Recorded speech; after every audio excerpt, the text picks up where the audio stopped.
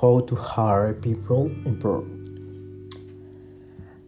Actually, this information is based on personal experience and the decision I made according to some characteristics of the person in front of me and the results. I have to say, some of them are wrong, some of them are mad at me, are angry with me, but with the pass of the time, they just take account that it's just part of the decision, part of the job, and there's no problem with that. Well, there are some things you cannot say or you cannot do, but it's not a big deal actually. Maybe in other contexts could be, but we're gonna focus on that in 4 steps.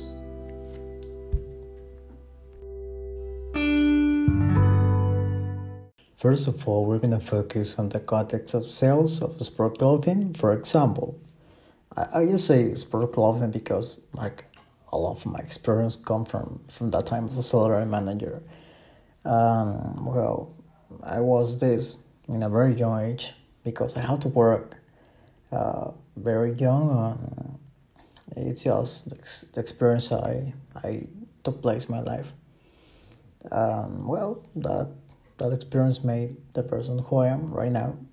I think everyone is exposed to different environments, different situations, and that's something good because that made us unique. Well, let's divide, as I said, 4 steps. Step 1, it will be job profile. You have to be very specific about what you're looking for. Maybe you can change that. That's a good strategy for if you have a lot of people applying to the job you want, to show. But this is not the case, so let's just say, let's be very specific. Well, you have to be kind of clear about the job and its functions, but I say kinda.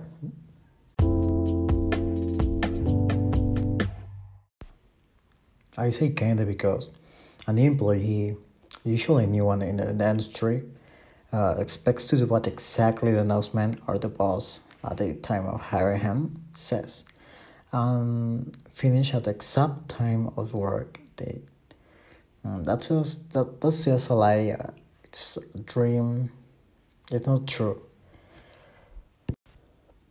Usually, what the boss is really expecting of you is more you can read in the work announcement, and this is not something bad.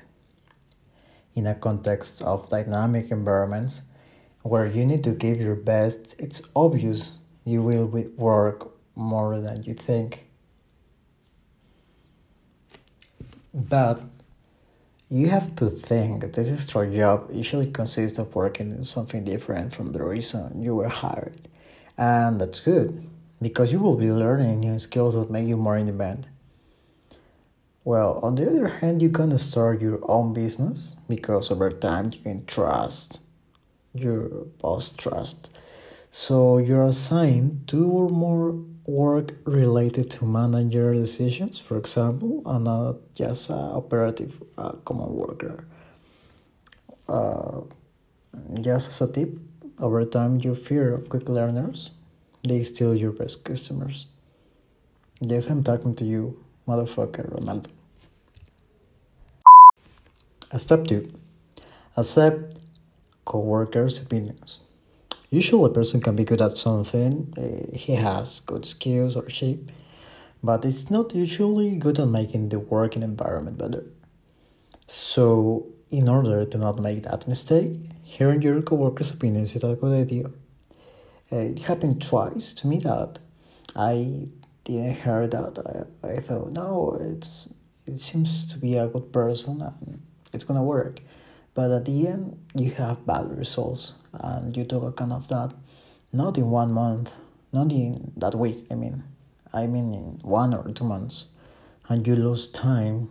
You lose because you can hire other people and teach them how you do the things you do. It's really important to not to lose time with other person. They're not gonna work for you. Step 3. Job interview. It's not that hard because information about experience of the person usually comes in the curriculum vitae and references from other people they work with.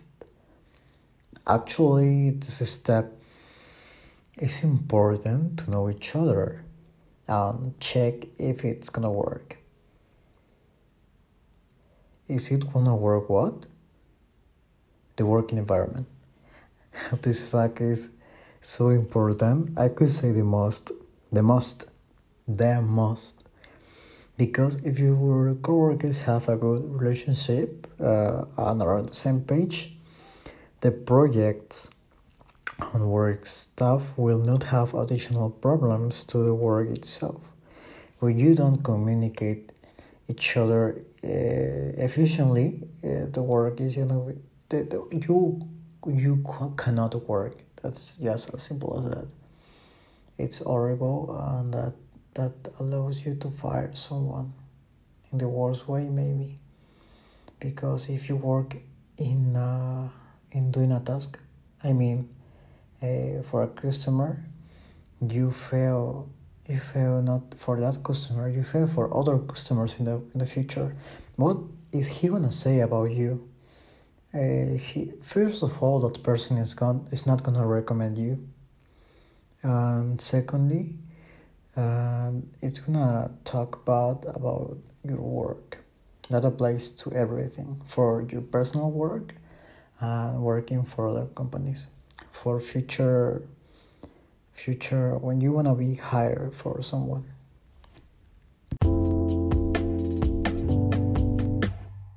Final step, the test. Usually what I do is give the worker a try for a week.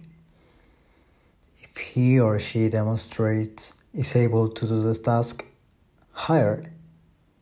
If not, it's kinda difficult to tell, but the shorter the better that it's not the person I was looking for. Tell that information a person. It's well, this sounds easy, but it's hard to express that it doesn't hurt you inside.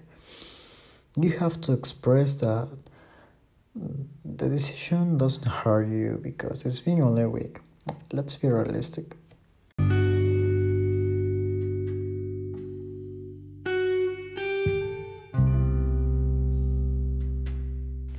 So this is all. This is the end. I hope these short tips were for you.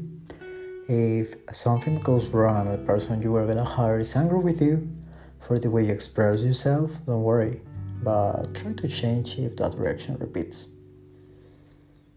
I'm trying to change my podcast subjects because this is almost all my experience in two podcasts. I'm trying to be really a resume about all of that. From now on, stuff related to the career I'm studying, software engineering, or new experiences. Who knows? Well, see you in the next podcast.